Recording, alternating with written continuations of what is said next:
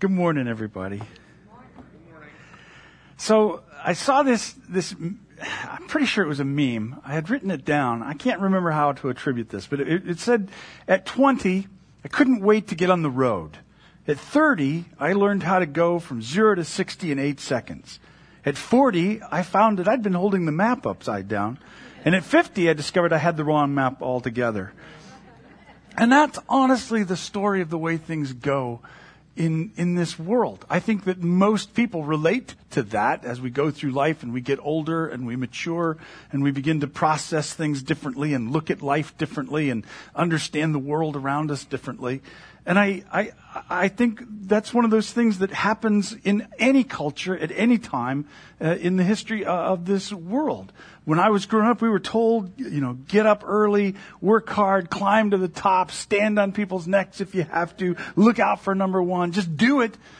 And then I have this encounter with Jesus in my life and his upside down kingdom. And to my dismay, I find that the map had been upside down all along, that what I was really looking for was in the exact opposite direction of what I'd been told my whole life. We're going to consider that opposite direction as we keep going in our study in the Gospel of Luke today. If you've got a Bible or a Bible app, and if you'd like to follow along, if you'll go to Luke chapter 18, please. We are in the last section of Luke's travel narrative. Remember, this is unique to Luke's gospel, where we're reading about Jesus' journey from Galilee down to Jerusalem. He's with a group of pilgrims, and they're heading down to Jerusalem to celebrate the annual Passover. This will be Jesus' last trip to Jerusalem during his earthly ministry. Last week we read a familiar parable that Jesus told about the Pharisee and the tax collector who had gone to the temple to pray. We considered some important ideas about God's grace in that lesson and our need for that grace. And all through this chapter, we've been learning about the values of God's kingdom. God's kingdom moving into this world. God's kingdom, he told the Pharisees, already present and at work. And so through so many stories and teachings and sayings and miracles, Jesus is trying to express to us what God's kingdom is like. And in the section that we're going to read today, we're going to read about 2 encounters that Jesus has that show very different values in God's kingdom as compared to the values of this broken world that we live in. One of the consistent and repetitive themes of the gospel is that Jesus' presentation of God's kingdom, as far as kingdoms go, is very different from our notions of kingdom or the way that kingdoms work. Whether it's the leaders of Israel and the kingdom of Israel, or whether it's Caesar on his throne, or we could expand that out and say any leaders in any government anywhere. What Jesus presented and modeled was quite different from what people were expecting when God's kingdom was going to arrive, when God's will is done on earth like it's done in heaven. And this, of course, then becomes the calling of the church to live these same kinds of values out, to live this upside downness out in the lives that we live, and understanding ourselves and how it is that we relate to the people around us. And this is what Jesus means when he talks about entering the kingdom. Talks many times throughout the Gospel of Luke or the other Gospels, Jesus refers to entering into the kingdom of God. What we're called to enter in to that kingdom. And we usually relegate a phrase like that, entering into the kingdom of God, to going to heaven when we die. Well, one day I'm going to, pass through those gates. I'm going to enter into heaven. But that's actually one small aspect of what Jesus is talking about. Jesus told us earlier in chapter 17 that the kingdom of God is already present at work in this world through Christ and now through us, the church, his followers. We are the representatives of Christ's inbreaking kingdom. So entering the kingdom means participating in the advance of God's ways in this world. Anyway, that's what we're going to be considering today. So if you're there in Luke chapter 18, we're going to pick up where we left off, starting with verse 15. It says, "One day, some parents brought their little children to Jesus so he could touch and bless them. But when the disciples saw this, they scolded the parents for bothering him. Then Jesus called for the children and said to the disciples, 'Let the children come to me. Don't stop them, for the kingdom of God belongs to those who are like these children. I tell you the truth, anyone who doesn't receive the kingdom of God like a child will never enter it. So there's this concept again. And I'm sure we're all very familiar with the image of Jesus blessing the little children. It's a favorite with artists. I'm no exception, because it's just it's a lovely picture. But here's the thing, it's a picture that runs the risk of being overly romanticized. I mean, because we love the image of Jesus, condescending and being with the children, and rightly so. But this is more than Jesus putting his stamp of approval on kids' church ministry. Well, it is that. Because certainly, we have a clear mandate for the church to look after the children. And that's why the kids' church ministry at any given church, and I believe here at Eastgate, is a vitally important thing. We've talked before about needing people to get involved in that, and certainly encourage that, because to me, someone will say, man, I want to get involved in ministry. I want to do something. I want to do something for the kingdom. I want to, be out sharing Jesus. Listen, the leading edge, the cutting edge of our outreach ministry happens over there in the children's church. This is, if you go statistically about how it is people encounter Christ and in what stage in their life, the majority of people will say that it was an encounter that they had during those formative years when they were in a kids' church context. So it's an important thing. We want to get involved in ministry. That's a great place to start. But that's my plug for church, for kids' church. But there's more going on here than just a sweet image of Jesus being nice to children. We've talked before about the ancient world's perspective of children and their attitude towards it. Remember, children in that context, and this is true for the Jewish world, this was true for the Roman Greco world. Children were people, were not considered people with rights. In fact, they weren't even given male-female designations until they reached a certain age, 12 to 13 years. They were referred to as it before that, because they were fairly dehumanized at that point. The disciples were not mean guys who, hated kids and dogs or stuff like that. They were doing what would have been considered the right thing to do in this situation. For most devout people, they would have thought, well, finally, the disciples stepped in here and brought order. They felt like children should be seen and not heard, and they certainly shouldn't be interrupting Jesus while he's busy doing Messiah stuff in this world. The disciples were trying to restore the normal order as they understood it. They were operating by the values that had already been established. Children, don't do this. Get away from here. But Jesus, as he consistently does, upends those values and ends up rebuking the disciples for interfering with what he wants to do, to give personhood status to these children. And then he says, the kingdom of God belongs to them, or to those who are like them. In other words, this is what the kingdom of God is like. God's kingdom attributes value to those that the world dismisses as unimportant or unworthy or as non-contributing. And I believe the lesson to us is obvious, that regardless of how the world assesses our worth, Jesus turns the world upside down to let us know that we enter the kingdom by finding our status and our identity secured in Christ's love for us. That's where we draw our sense of personhood from. That's where we draw our sense of identity. As human beings, and this is just a reality of human nature since the fall, we are inordinately preoccupied with other people's assessments of ourselves, of our worth especially. There are whole fields of psychological study and research that's happening now to try to understand the effects of social media and how it drives our need for affirmation. Because we know, we've seen it now for however long social media has been around, 10 to 15 years, people live and literally die for those little blue thumbs or those Instagram hearts, or I have no idea what Tic Tac Taco has. I don't know what they've got. But we want so desperately to be liked and to be validated as somehow valuable or meaningful as human beings, to have a social status that affirms us. And listen, that's nothing new. Well, it might be inflated because we've devised new technology that gratifies that urge more quickly, but as humans, it's always been there. That's always been there. That need, that desire has always been what we wanted to be affirmed.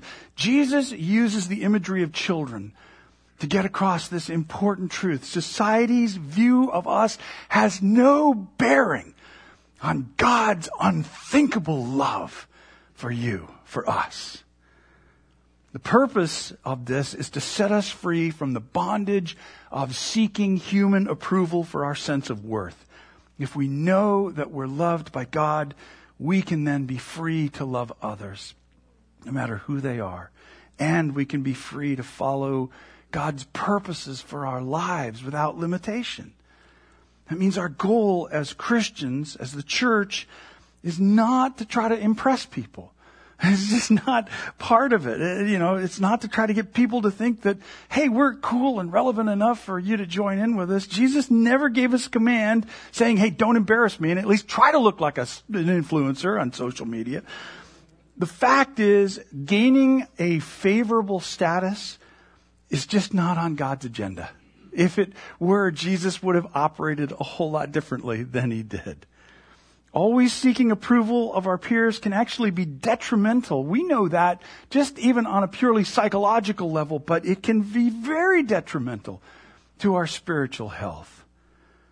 In fact, speaking to this idea more directly, back in Luke chapter 6, Jesus said, "What sorrow awaits you who are praised by the crowds." I mean, that's pretty blunt, and it's the opposite of what society promotes. I mean, our society, especially in this media-driven age, I mean, there's no such thing as a great show called, American Reject. It's American Idol. Everybody wants to be known and famous and loved and adored. But Jesus is trying to get across this important truth that goes to the core of who we are as human beings. Our value and worth is not dependent on what our social, political, or economic status may be. We are valuable because God values us in his love. God loves us.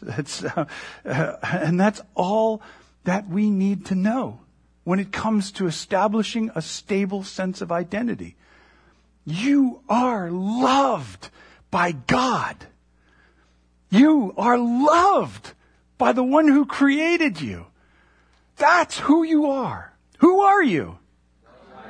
You are loved by God. If you can know that, if you can do the work of believing that, it can change everything. It's certainly changed everything for me. But that also means, on the other side of that we're not permitted the luxury of determining who else is valuable or not.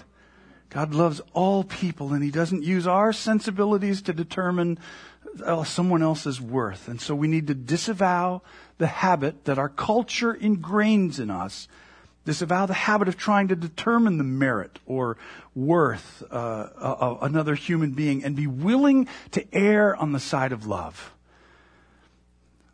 Because that's where God is, on the side of love.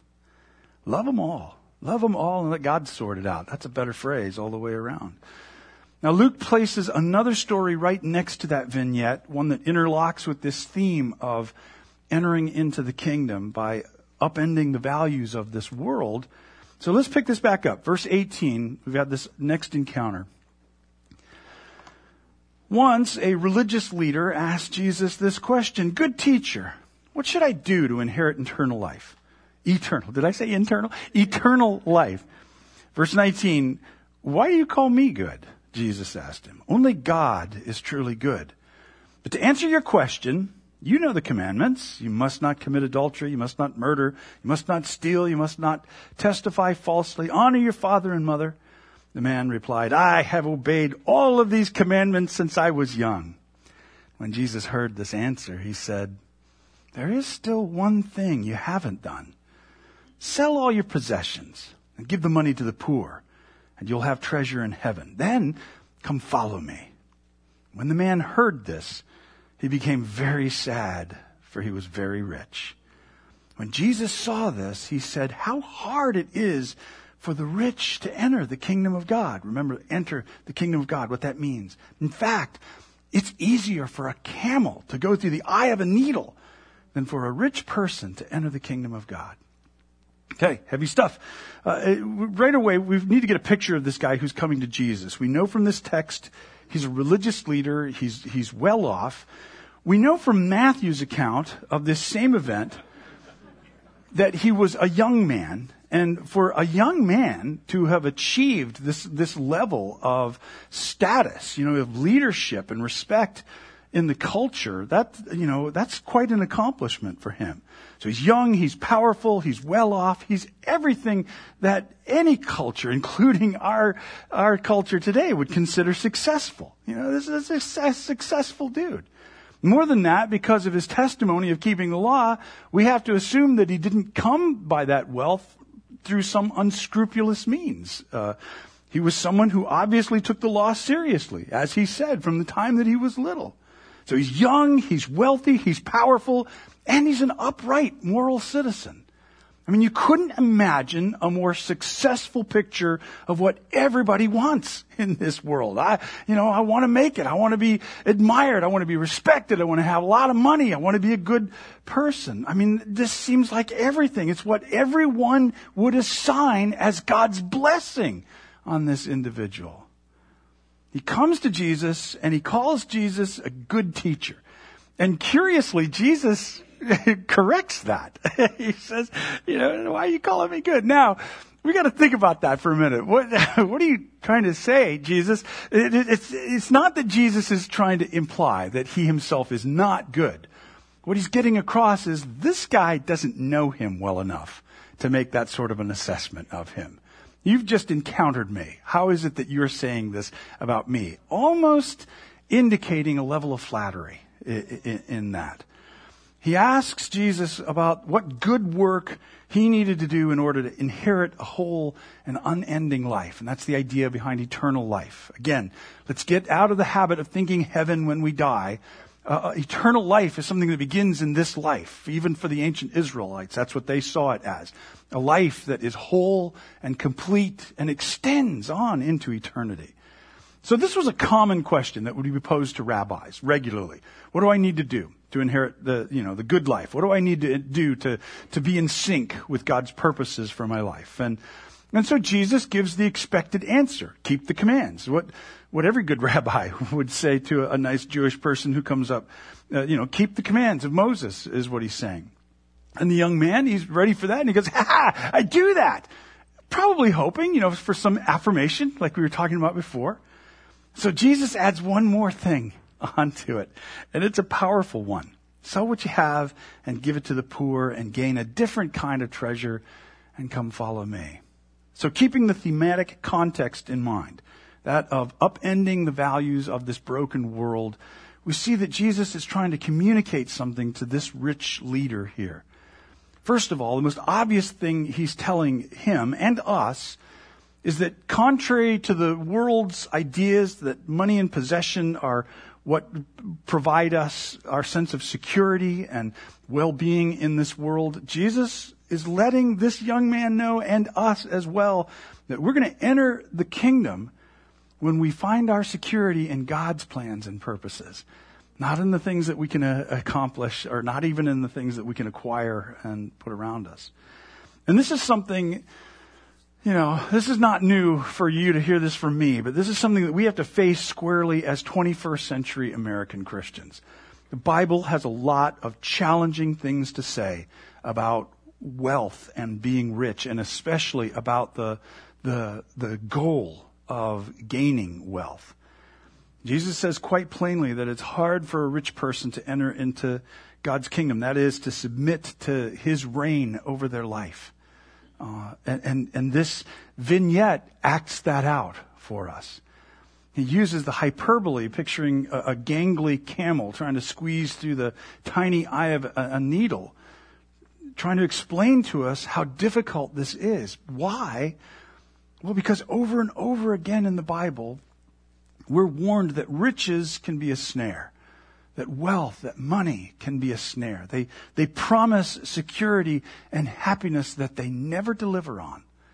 Ecclesiastes 5:10 says that a person who loves silver will never be satisfied with silver. And we've seen that play out over and over again in life. Jesus warned us back in chapter 16, we can't serve two masters. We can't serve God and money. One or the other is going to get our attention and our loyalty, our full allegiance. 1 Timothy 6 warns us that, do I have it on here? Yeah. People who long to be rich fall into temptation and are trapped by many foolish and harmful desires that plunge them into ruin and destruction.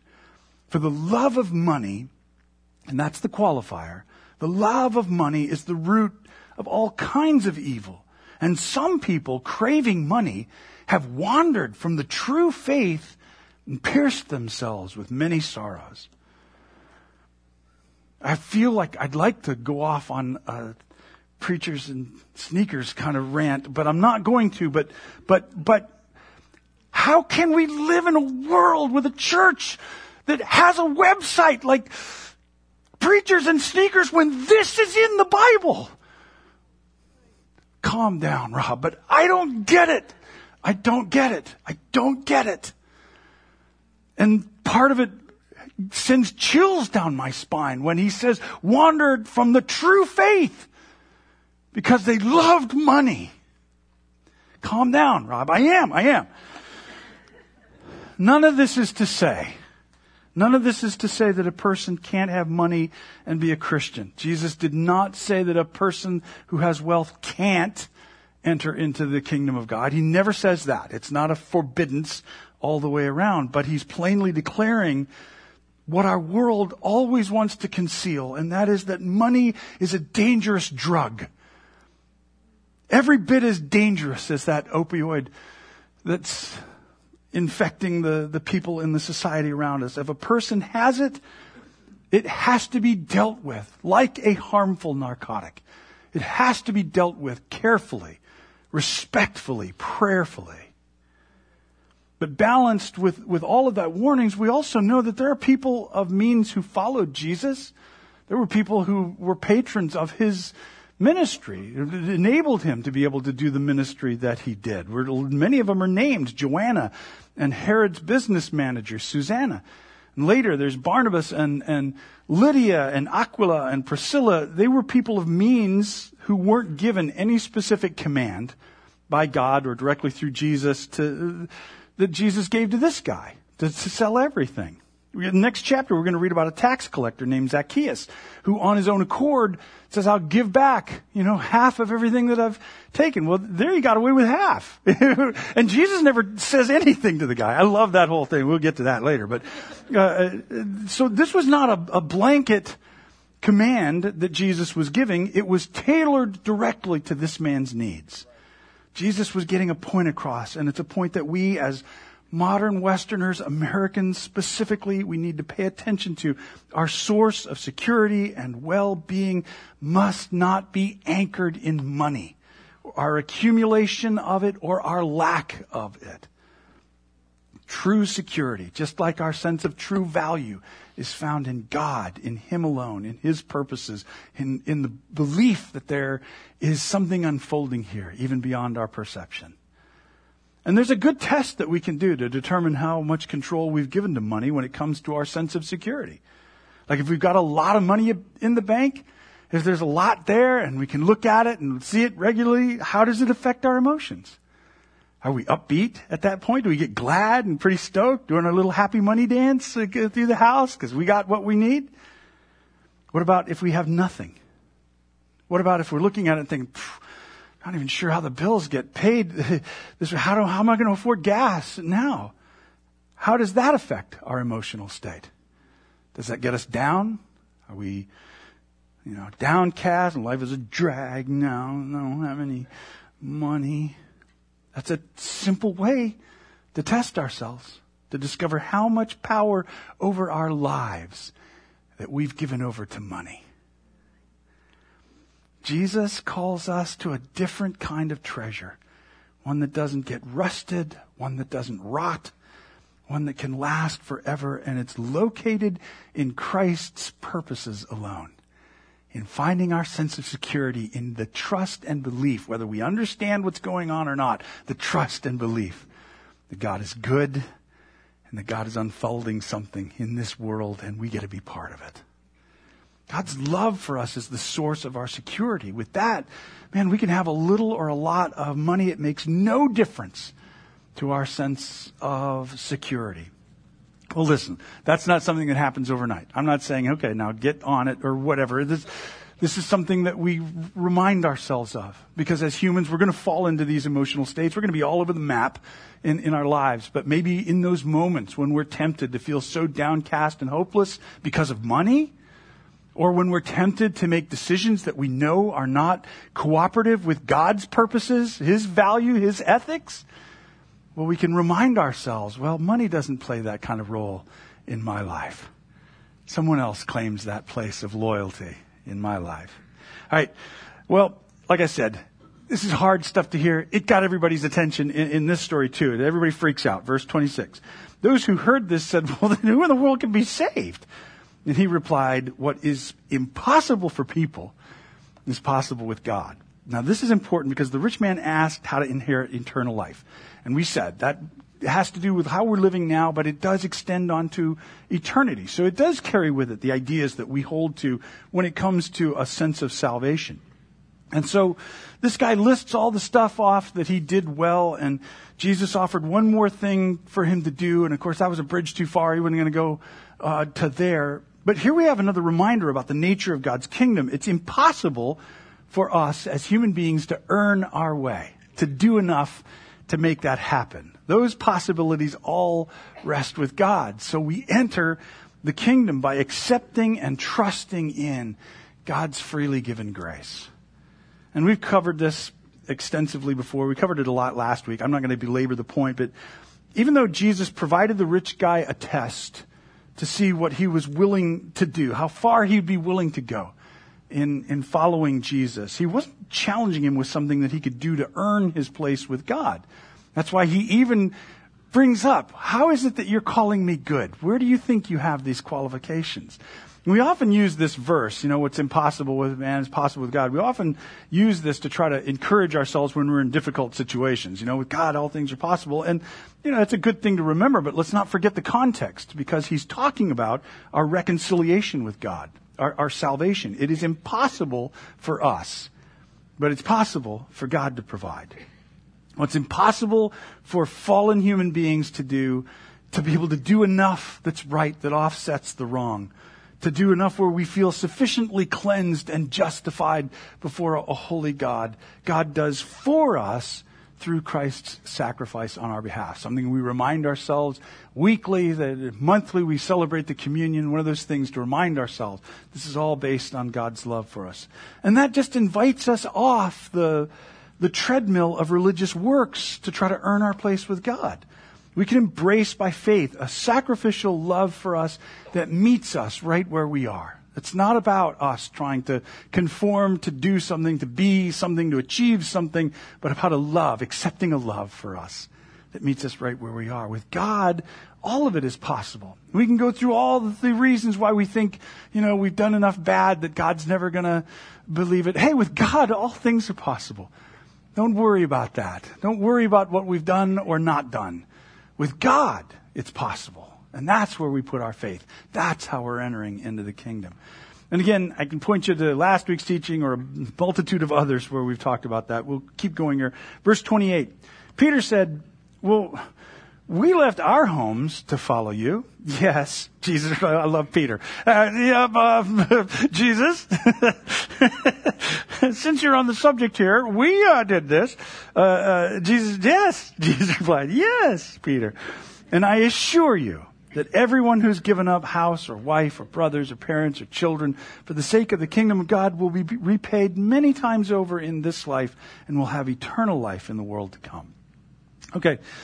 This is a tricky part of the passage. It's a very, encouraging kind of thing to hear. Oh, yay.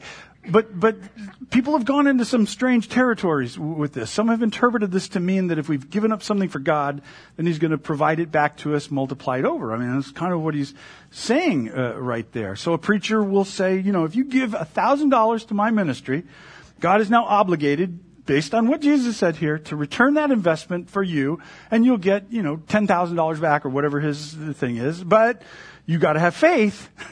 So when it doesn't happen, it's your fault. But there are obvious difficulties with trying to take this and say, yes, he is literally saying he's going to give all these things back one-to-one in this life. The underlying greed implied in that notwithstanding, but saying that these will be multiplied back to us literally is problematic, because then he is literally promising many wives, many parents, and I don't know, unless you're part of One Religion Out West, that gets really uncomfortable to think about. I had to leave my wife. Well, I'll give you 10 wives in return. I can't agree with that.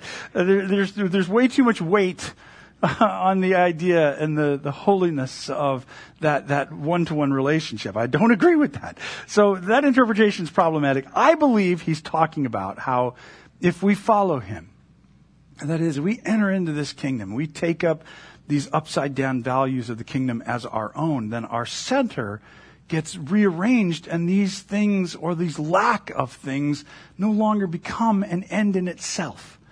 In other words, whether we have these things or not actually isn't the thing that informs us as to our sense of well-being, stability, and wholeness in this life. That comes from somewhere else, something else that God has provided. We're no longer defined by what we have or don't have, even when it comes to relationships. We could say that we enter the kingdom of God when we're content with what God has supplied for us. What did I do here?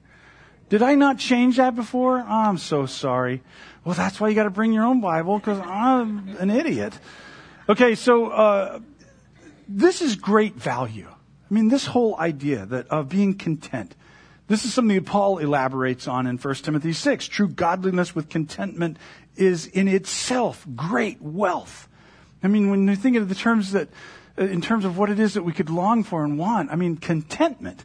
Contentment is huge. I don't think we put nearly enough emphasis on that in life and finding contentment. We're always trying to find that thing, that person, that job, that whatever. We assume that the thing or the person or the job is where the contentment is. But the contentment's separate from all of those things. This is what's trying to get across to us. Contentment can be found. It can be found, but not in these things. We can find contentment in what God has provided for us. And I do think, though, that it's interesting that when he makes this promise of provision, he does actually couch it in terminology of family.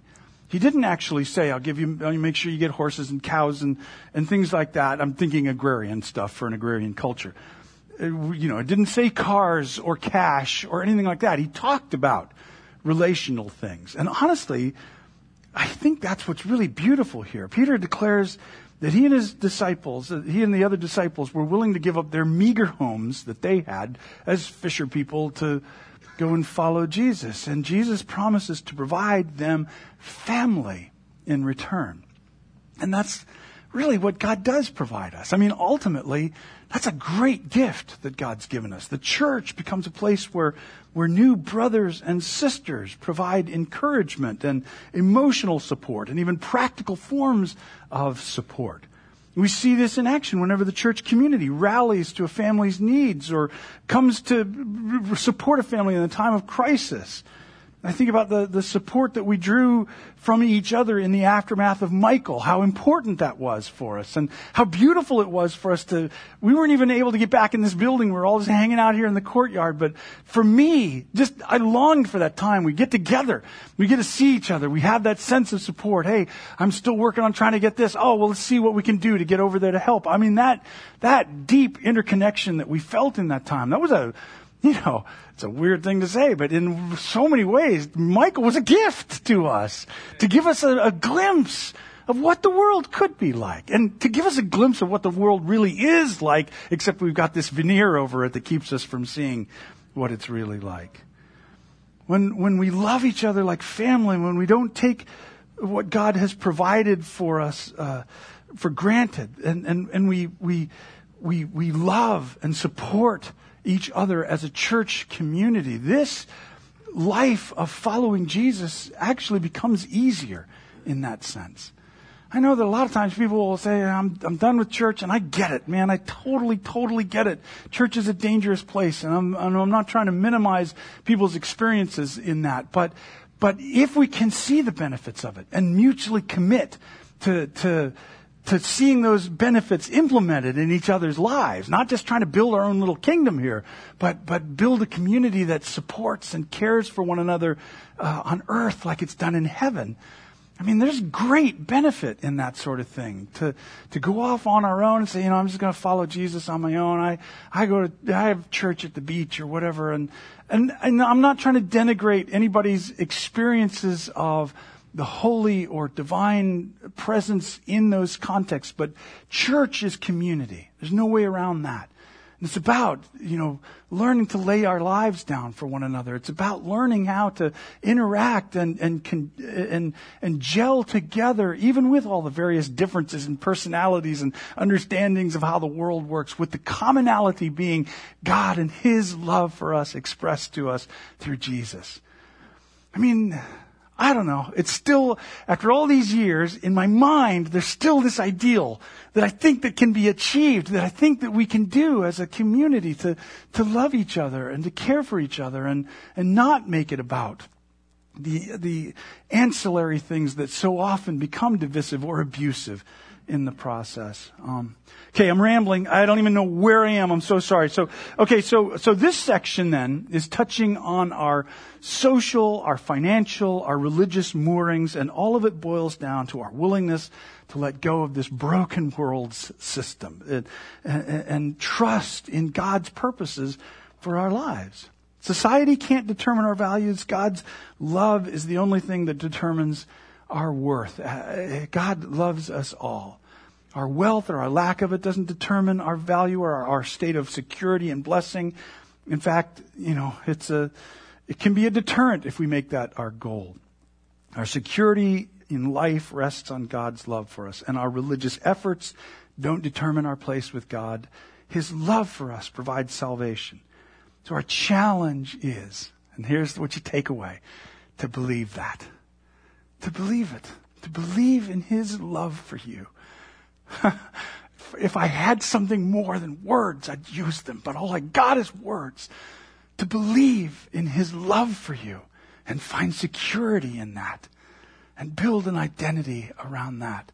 That, I think, can be world-changing. So let's enter in. Let's participate with this upside-down world that Jesus presents to us and find our place in that love. That's what changes the world. Right on?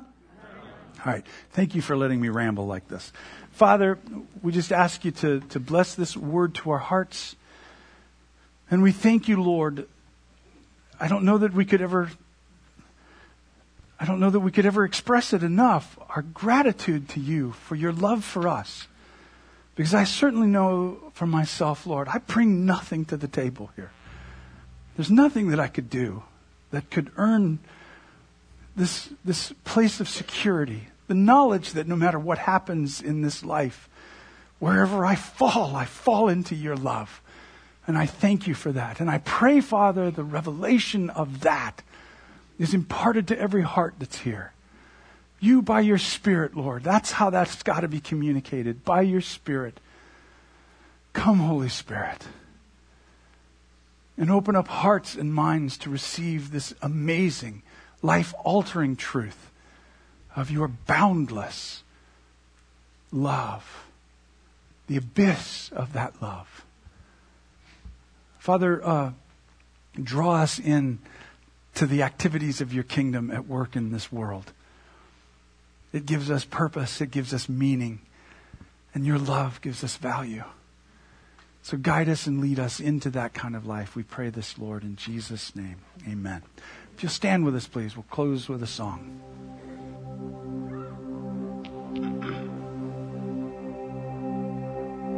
We thank you, Lord, for that victory we have in you. That when we talk about things, Lord, about releasing the values of this world, we're not talking about a life that is not sustained and uplifted by the victory that we find in you. And we thank you for that victory that is always at work in our lives and in our hearts. So continue that good work among your people, we pray. In Jesus' name, amen. Listen, we'll speak this blessing on each other before we bail out of here. If you need prayer for anything, come on up. There'll be people that would love to pray with you. We can anoint with you with oil and see what God will do in the process. But let's speak this together. May Christ be a light to illumine and guide you. Christ be a shield to overshadow you. Christ be over you. Christ be over you. Christ beside you, on your left and on your right, both in this world and the one to come. Go in peace, you children of God.